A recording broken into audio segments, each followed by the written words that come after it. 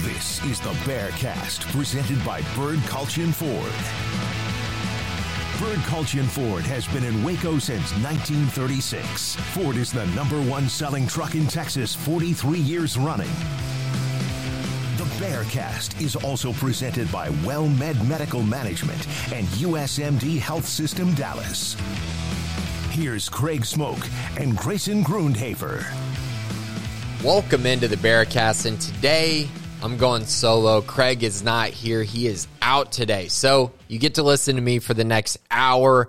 It should be a lot of fun, a lot of good news, information to talk about. I'm going to kind of go through pretty much every single sport, I think, for the most part, at least the ones that are going on right now, but a lot of good Baylor news and nuggets to definitely talk about. But first of all, Jack wanted me to mention this. Garrett probably wanted me to mention this. I wanted to mention this, but we're up to 2,500 subscribers on the Baylor Athletics on 365 YouTube channel, and we're thrilled. Thank you all so much for being a part of this ride and for getting us to this point. We're just hoping to continue to grow that, and the Bearcast is, of course, a part of that. So thank you to all of y'all for listening and staying plugged in to all of the Baylor news and nuggets and content that we produce.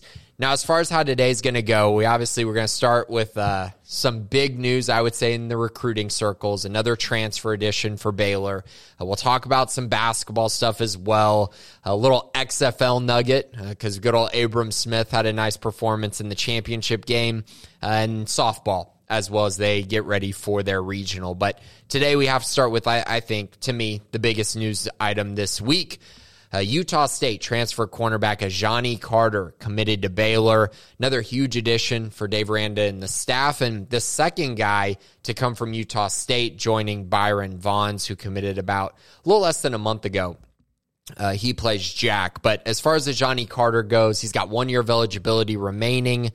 He was the guy who chose Baylor over offers from Indiana, Penn State, BYU, Houston. Really nice offer list, and kind of one of those recruitments that was very interesting for me to cover, because about 3 weeks ago, he thought he was going to take his official visit to Baylor. That got moved back to the next week. Then the next week, he thought he was going to take his official visit. It got moved back again until he finally took an official visit, and not this past weekend, but the one before. So he goes on that visit. That came days after taking his visit to Indiana. And then that week, it was kind of one of those things where he told me he was getting ready to make a decision. He was going to commit soon. And then these offers from Penn State, BYU, and Houston came. And so it kind of made you sit back and go, okay, is he going to take another official visit? How's that going to work? He decided to take one more official visit to BYU this past weekend before making his decision. And then, of course, he decided to make his decision later on that night on May 13th. So, yeah, again, it was kind of an interesting recruitment, as these transfer portal recruitments can be, but it continues to just kind of build this trend that Baylor has had throughout this offseason, and in particular, this late transfer cycle where they went out, they got Byron Vaughns after he took a visit to Baylor. Now, he visited by himself, and then he committed right after that visit. Then you had Trevin Maya, the Oregon defensive lineman who transferred. He took his official visit during the green and gold game. Again, he was the only transfer visitor on campus. He committed after. And then, of course, Ajani Carter. So the theme being Baylor gets their guys on campus.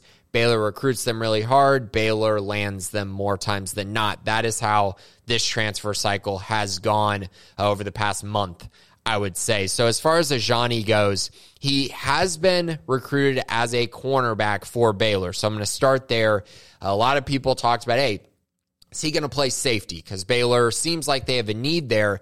But this offer was not for safety. And to be honest, going through tracking the offers that have gone out in the transfer portal, the ones that I know of, they really haven't recruited the safety position very hard, which in my eyes makes me more comfortable with the position. And I think it should make you more comfortable with that position as well, because the focus has been on cornerback. So Johnny Carter, he's about 6 foot, 195 pounds.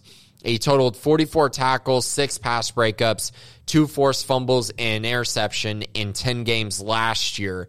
And then in 2021, he had 45 tackles, 2 sacks, 3 interceptions, and a forced fumble. So big takeaway for me from this is the 4 interceptions and the 3 forced fumbles. That's huge. This team simply did not force enough turnovers last year. They really did not put themselves in great positions, in my eyes, to force turnovers. And then, of course, when they did, they didn't capitalize on those. And I know a part of it is Al Walcott having, a broken hand and having to wear that cast and really being limited. That affected some things because I do think he probably would have been one of the guys that created the most turnovers. And then Devin Lemire forced turnovers. But outside of that, it really was an underwhelming showing. And now you get a guy who's proven that he can force turnovers and can make plays on the football and just be a playmaker out there. And that's what you're getting with the Johnny Carter. Because simply put, when you're playing in the Big 12, you have to take advantage of mistakes, and just playing sound defense is not enough in this league. There's too many good quarterbacks, too many good schemes, too many good game plans. You have to be able to take advantage when a mistake is made, and I believe a Johnny Carter will do that for this Baylor defense. Now, a huge area for me where this became massive for Baylor is when you look at their depth chart at the cornerback position, and you see a pretty good group. You brought in Isaiah Dunson from Miami. You have Chateau Reed. You have Tevin Williams, guys who have developed. Then you have young guys who aren't very experienced at all, even though I wouldn't say Chateau Reed and Tevin Williams are the most experienced guys. They do at least have some reps. And we saw them this spring, and they played really well in the spring game, and that got everyone really excited. But I will say at the end of the day, this group did struggle during the spring. There were times where they had major issues during the spring, and so if we only look at the spring game, I think that's a mistake. There were some areas where they did struggle throughout the spring, so keep that in mind as to a reason why they really attacked the cornerback position as hard as they did during this transfer portal cycle. So you bring in a guy like Ajani, I think he's going to be the starter for this team, one of the stars at cornerback. Right now, after the spring game, I think Chateau Reed has the inside track to be the other starting corner. But in general, this is going to be a unit that's going to rotate. Matthew Pallage wants to bring in this press coverage identity. And when you're playing press for as much time as they're going to play press coverage, you're going to need to be able to sub guys in and out. And so these 4 guys are basically your de facto starters at the position. You're going to see a whole lot of them. And then you're going to hope that maybe 1 or 2 guys of the younger group kind of just develop and mature to a point where maybe if there are injuries or anything like that, that you can kind of weave your way, manage through that. But in general, you got 4 guys now who can play, and that gives them the necessary depth, in my opinion, to actually run press coverage throughout an entire game.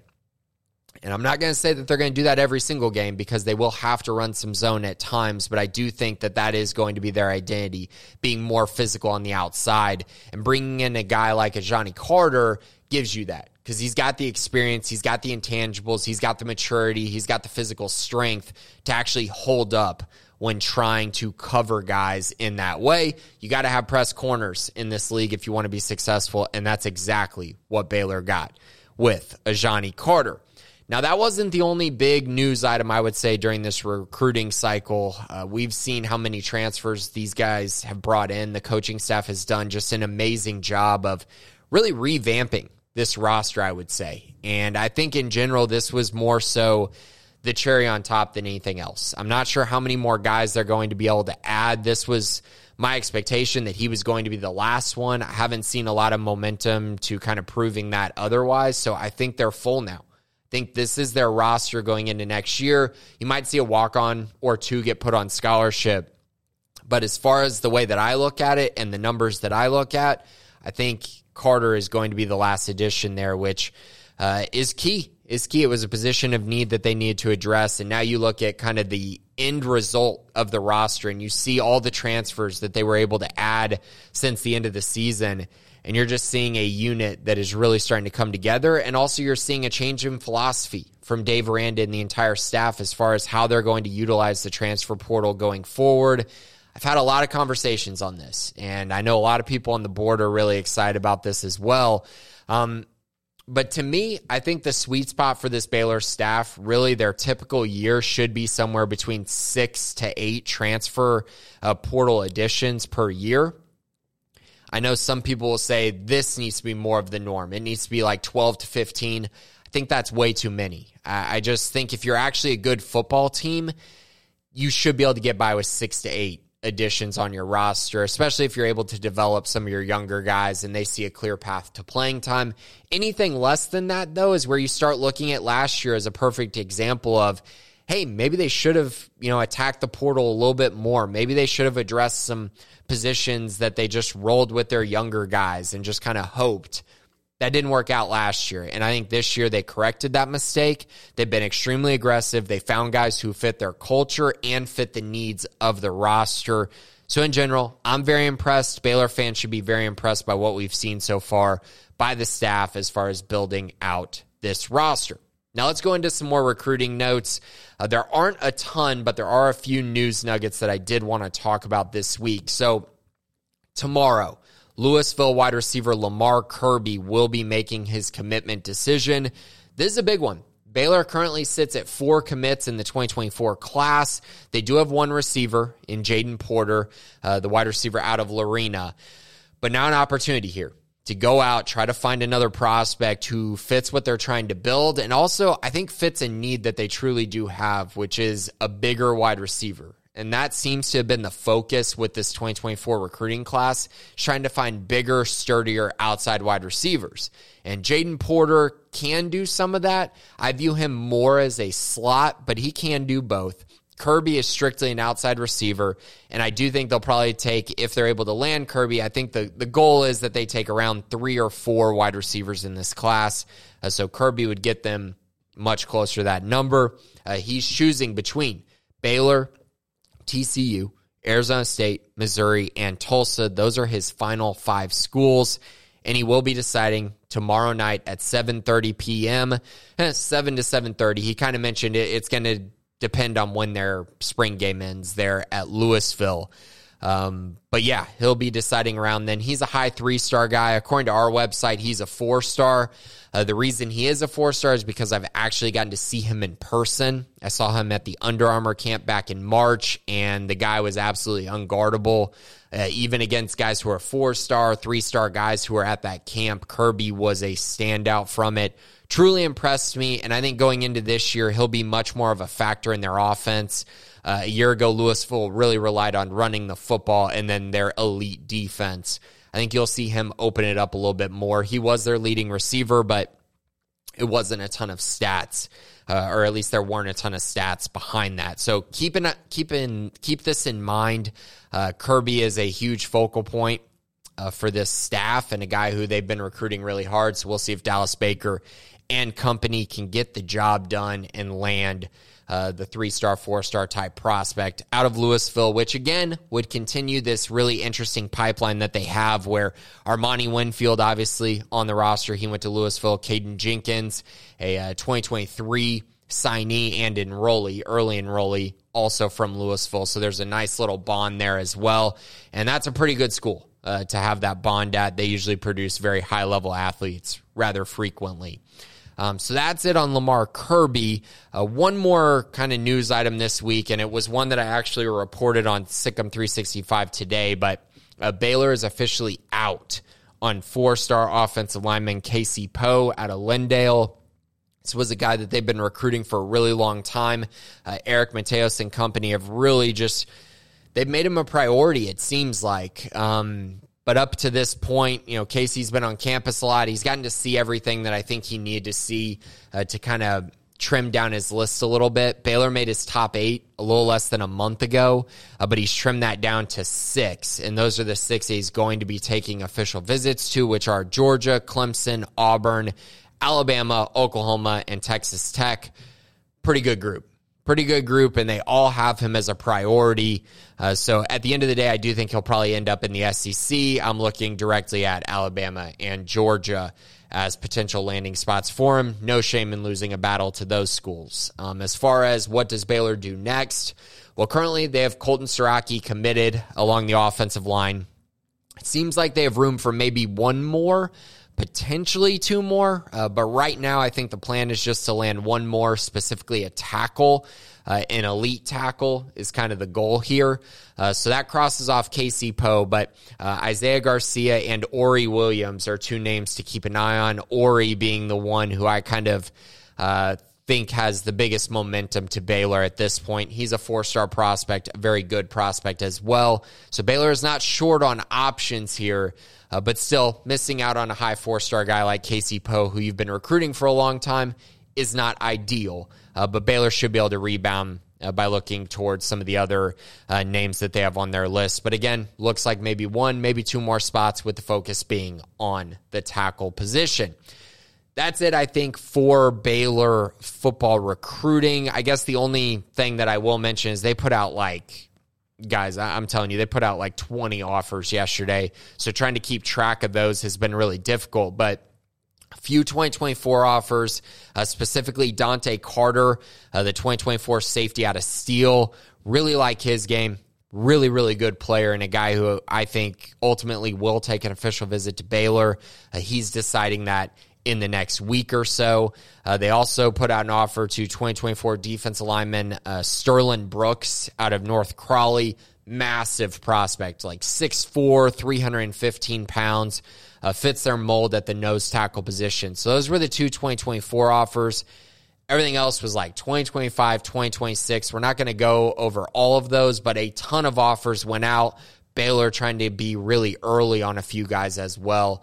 As they've been late on a few, early on a few, and yesterday it seemed like they were really focusing on getting out some early offers to young prospects who they feel really good about. Let's move on now to the basketball side of things. So there was a report earlier this week that Ray J. Dennis, the Toledo guard, was going to take a visit to Baylor. I believe that happened on Monday. So he took his visit. He also visited Illinois and Michigan in recent days. Ray J. Dennis, the MAC Player of the Year, probably the best available guard in the portal. He averaged 19.5 points per game and nearly 6 assists. So this is a guy very, very good, very capable, a proven scorer, a proven leader of an offense. And in my eyes, a guy who kind of would be a perfect replacement for Adam Flagler if Flagler does stay in the NBA draft. Now, he's still at the NBA Combine trying to show what he can do in front of scouts and, comparing himself against the other top prospects in this class. But Baylor, on the other hand, Baylor men's basketball specifically, they have to make sure that they have guys who can come in and potentially make up for what Adam Flagler did for this program, just in case he does decide to leave. Now, at this point, I think that there's probably still a 50% chance that Flagler decides to come back. So we're kind of waiting on that. I do think this is a one or the other type situation at the moment. So I think it's either going to be, hey, we're going to wait for Adam Flagler. Flagler's told them, hey, I'm going to come back, and then they're going to roll with Adam Flagler. But if Flagler's going to take his time, and let's just say Ray J. Dennis needs to make a decision, that's going to put Baylor in a very tough spot. Because at some point, they have to make sure that their roster next year is solidified, and they can't just wait forever on Adam to make his decision. We should know by the end of the month, which is 2 weeks away. Hopefully, they're kind of both just talking to the staff a lot, and the staff kind of knows where they are at. But in general, Baylor, again, preparing for the worst, hoping for the best. And honestly, when you're preparing for your worst and it leads to the MAC Player of the Year and one of the best transfer portal guys you could possibly land, that's a pretty good situation to be in. So once again, Scott Drew and staff ahead of the curve. They got great relationships with multiple transfers as they await decisions by Adam Flagler and Jalen Bridges. Now, speaking on those two, Adam Flagler has had a really nice time at the NBA Combine. He only measured in at 6'1", which is not great. 6'4.5" wingspan, that's pretty good. He shot the ball really well, 5th overall in the three-point shooting drill, 68%. He was 17 out of 25. Again, that was 5th overall. 31-inch vertical, 36-inch max vertical. Did well in the sprinting, had three-quarter court drill and the pro lane drill. He was solid in that as well. So he's a good athlete. We've seen that. The shooting continues to be there for him. That's going to be appealing. But I do think the size is something to keep an eye on and something that will probably drop him back to the second round or he won't even be drafted at all. I think that's kind of the decision that he's trying to weigh. Now, on the flip side, Jalen Bridges, he did the G League Combine to try to get a spot at the actual NBA Draft Combine. It does not look like he's gotten one, which kind of ups my odds that he returns to Baylor. I actually think it's getting closer to 75%, 80% that he does return, maybe even higher than that. Honestly, I think Jalen Bridges will be back in a Baylor uniform next year, which again would be massive. He was so good last year, and he continues to be a guy who throughout the season, he just got better and better. We saw him at the beginning of the year. People were freaking out, talking about how he's kind of a bust, how this isn't going to work, not shooting the ball well, the fit's not working. And then later in the year, you saw once Big 12 play came around, you could make a case that he was like the second best player on this team at times last year, just with his length, his shooting, the defense that he brought to the table, which really was lacking for Baylor last year, and then the rebounding, which I felt like he did a very nice job of later on in the season. And so I think for me, when I look at this, you get him back, and then you either get Flagler or say Ray J. Dennis or someone else that they've looked at in the portal. I think you're on your way to having a very, very good team next year because they've done a nice job with the portal. They were able to get Yves Missy to reclassify, so you feel good with your post play now. And then just adding these veteran leaders is kind of what you need going forward and kind of your superstars of the team. They need to figure out a way to get those guys plugged in. But I mentioned this probably, it might have been a month or two ago, but Jalen Bridges really reminds me a little bit of these Kansas Wings.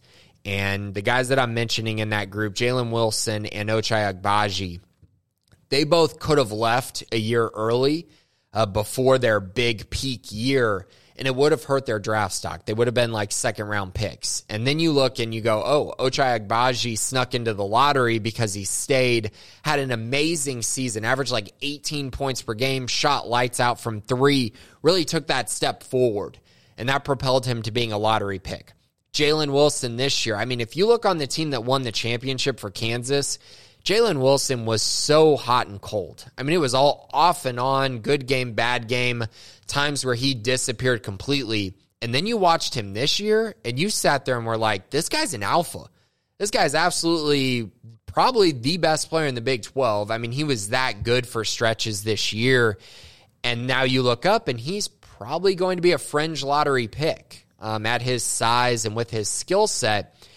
And to me, I compare them a little bit to Jalen Bridges. And I see that kind of ceiling with him where he could come back and shoot high 30% from three, maybe 40% from three. Get to a point where he's like averaging, 15, 16 points per game and truly kind of solidifying himself as, one of, if not the best player on Baylor's team next year. I do think that there's a case to be made for that. I think we saw the flashes of that last year to where you can be pretty optimistic with what he could bring to the table this upcoming season. So yeah, huge news there. I'm becoming more and more optimistic that he will be back. Flagler still 50-50 right now, but good to know that Baylor is still evaluating options and they're continuing to search the portal for guys who could potentially come in and plug in for their key guys from last year. Other news on the basketball side of things, there's really not a whole lot to report on currently. They did put out a new offer to Kingston Flemings, a 2025 prospect out of the San Antonio area, which, again, that's a pretty big offer since I'm from San Antonio. He's a very good player. A lot of my friends, including myself, have gotten to see him in person. I've seen comparisons to TJ Ford, so keep an eye on him. He's young, but he's absolutely one of the best true point guards in the entire state of Texas, and will probably be rated like that as one of the top players in the entire state and the country, to be honest with you. He's a very, very good one. So good offer going out there. Outside of that, not a lot to report on for basketball. We talked about Yves Missy last week. Roster starting to come together a little bit, just waiting on these decisions, and we should know by the end of the month. Next news item, let's talk a little bit about Abram Smith, DC Defenders. He played in the championship game and played really, really well, actually. Had 2 touchdowns. I think he had like 118 yards of total offense to go along with those 2 touchdowns. Good for him. We'll kind of see what that leads to. I do think he'll get a camp invite. I don't believe one has been announced yet, but I do believe he will get one of those camp invites going forward, which is really exciting because Abram has been a guy who I think last year we all expected him to maybe make a roster or at least kind of stick in the league, and it just didn't happen with the Saints. He dealt with injuries, didn't play very well, and it just was really unfortunate. And now you saw him in the XFL. He led the league in rushing, and then he tops it off with a performance like this. So again, 13 carries, 90 yards, 2 touchdowns, and then he caught 2 passes for 28 yards.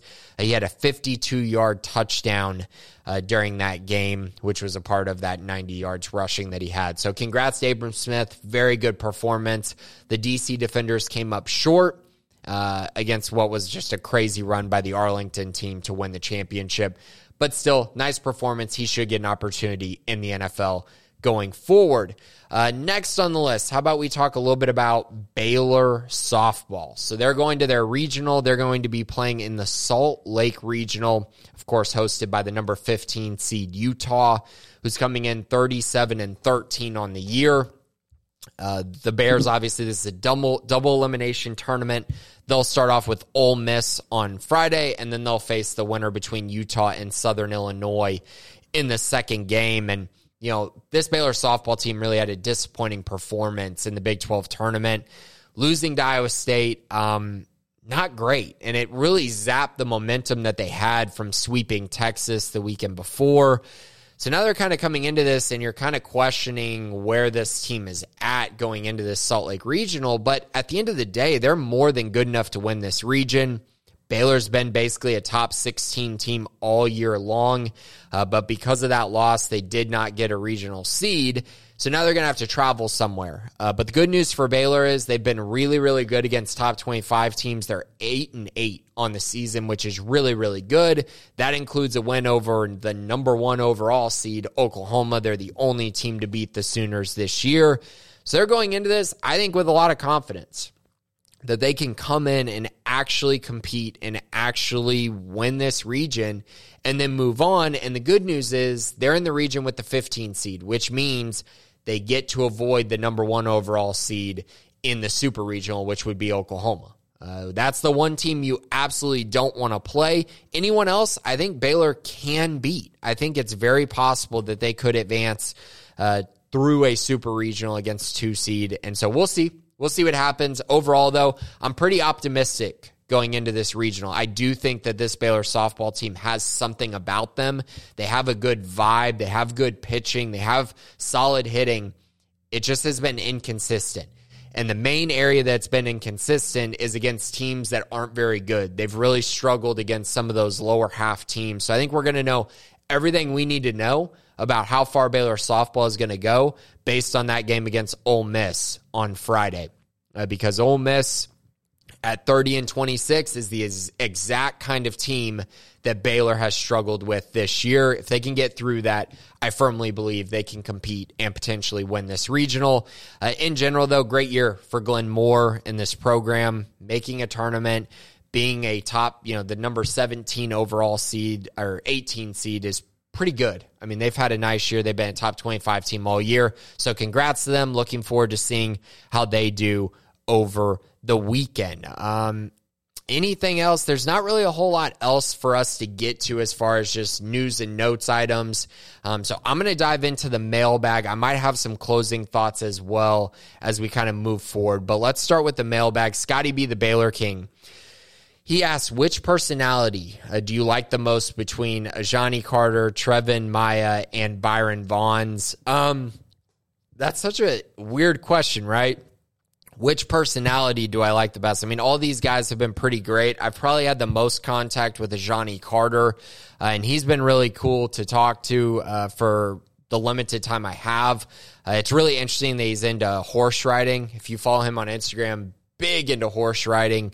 That's going to be something that I think we're probably going to see more of. I know Matthew Pallage, when he committed, Pallage posted a GIF of I think it was a bull riding competition guy, winning the championship and cheering and all that, which obviously signified Ajani Carter. So I would go with him, but all these guys are great. I mean, I think personality-wise is something that you can never really question with this staff because they are so focused on person over player. So the guys that they recruit are genuinely pretty much always good human beings. And Baylor's really focused on that because I think they believe a great culture can overcome some things when it comes to, lacking talent or things like that. If you have a great culture, you can kind of bind things together and find ways to get through adversity and win games. Biggest trap game on the schedule for Baylor football is the next question on the list. Biggest trap game. This is one of those questions that I've kind of had to ponder a little bit because I do feel like Baylor's going to be pretty good at home this year. So I'm eyeing a road game. And the road game that I'm kind of looking at, I know the Central Florida game is tricky, and that could easily be a game that they lose, but I think Central Florida will actually be good this year, which means the trap game for me is that Cincinnati game. And the reason it's a trap game is probably going to go against conventional thinking because it is off of a bye week. But when I look at that first month, when you're having to play Utah, Texas, Central Florida, Texas Tech, all those tough games kind of in a row, and then you get this bye week, and then you got to go to Cincinnati, Ohio. And, maybe they just beat Texas Tech in Waco, and they're feeling really good going into the bye. Let's just say Baylor's sitting there at, 4-2. Let's say they're at 4-2. I think that's fairly reasonable. You could argue, 3-3, whatever. But let's just say they beat Tech, they get to 4-2 going into that bye week. And then they got to turn around and go to Cincinnati, Ohio, a place they're not familiar with, and play a team that's probably pretty mediocre, but you're having to go on the road. It's a program that still has an identity. It's a program that still does have some talent. And now you got to go on the road and just try to find a way to win that game. I think that is a sneaky trap game because I think it's a game coming into the year where we're all going to sit there and go win. I seriously think that. I think we're all going to sit there and say Baylor's going to win that game. And then you look up and they're playing and you go into the fourth quarter and the game is like 17-14. You're like, oh my gosh, they might lose this game. I think that is probably one. The two late October, early November games, Iowa State and Houston and Waco, they're kind of trap games, but I do feel better about Baylor when they're at home than when they're on the road. So I'm going to go with the Cincinnati game, but thanks for that question. I think there are some very interesting games on the schedule when you kind of go through potential trap games. And when I consider a trap game, it's got to be a team that, you don't feel like is quite as good as Baylor, but you also feel like, hey, this could be a shaky situation. So Central Florida, Cincinnati, maybe the Iowa State game are a few that in my eyes come to mind the most. Next question on the list, Jacob Willett asked, what position is Baylor in for Trey Johnson? So Trey Johnson, if you don't know this, he's the number one player in the country for the 2024 class. Combo guard, I would say. I know a lot of people have him listed as a shooting guard. But he's more than that. He's a very good ball handler. He can shoot. He can get to the rim. He is a complete player. And he's been the number one player in the country for a little while now. He's out of Dallas at Lake Highlands High School. Very curious if he stays there because I do think there's a case to be made that maybe he does leave somewhere and go play at, a Mount Verde or a Sunrise Christian or Link Academy or, something along those lines if he wants to play more of a national schedule. But as far as where Baylor is at, I would consider Baylor the leader for him right now, which I do think is a bold statement. I think it's one that a lot of programs would probably argue isn't true, but Baylor did make his top 6 that he recently posted over the last week. That include Kansas, Kentucky, Texas, Alabama, and I believe Arkansas was the 6th school. But In general, I feel good about where Baylor is. And I think that Baylor's built such a strong relationship with him that it will be tough for these other schools to overcome that. And I think when you watch his game, you can see why Baylor has prioritized him the way that they have. And Baylor's had a lot of success recruiting guys like this. I mean, Jacoby Walters, a top 10 player in his class. Keontae George was pretty much a top 10 player the entire time during his class recruiting period as well. And I think you're seeing guards really look at the Baylor offense and go, that's an offense I want to play in. That's an offense that's going to get me to the NBA, and I think we're going to see it with Keontae George getting drafted. We saw Jeremy Sohan get drafted. I think we'll see Jacoby Walter get drafted after this year as well. And I think all of that really appeals to guys like Trey Johnson. And he's a special talent, a very fun one to watch, and one who, I think Baylor's really going to focus on trying to land and really just focus on, in general, trying to build their class around him. And I think he'd be a great natural fit for Baylor. Some of the comps that I've seen, if you're looking for NBA comps, I've seen like Devin Booker, Bradley Beal types. So that's the kind of guy that he is, and he could be a top 5 pick, maybe even the number 1 overall pick when his time does come. But again, I think Baylor's in a pretty good position. I would consider them the slight leader at this time for Trey Johnson. So that's it. Those are the only questions I got in the mailbag today. So unfortunately, a little bit shorter with the mailbag time this week. But as far as kind of other things, just to kind of keep on your radar, next week, of course, Craig and I will be back. We'll talk more Baylor news, Baylor items, recruiting, basketball going forward, and especially getting focused in on those decisions that Adam Flagler and Jalen Bridges have coming up. I think that's going to be a huge focal point as we get closer to the summer. And of course, official visits will also be scheduled in the month of June. So we'll have a lot more recruiting updates and more things to talk about there as well. But Garrett, I think that's it for this week, man. I think we've covered pretty much every base. Is there anything else you can think of that we need to mention? Oh, man. No, I would just suggest going and checking out the other content that we have on the other channels out there. I know we started the new episode with King McClure, former Baylor guard. Just when you talking Baylor basketball right there, that kind of triggered that. I would go over to the college basketball channel on 365 and check that out. But, man, as far as any other things, there's nothing that comes to mind. Yeah, we've absolutely covered it all. Be sure to look at Sikkim 365 Premium as well.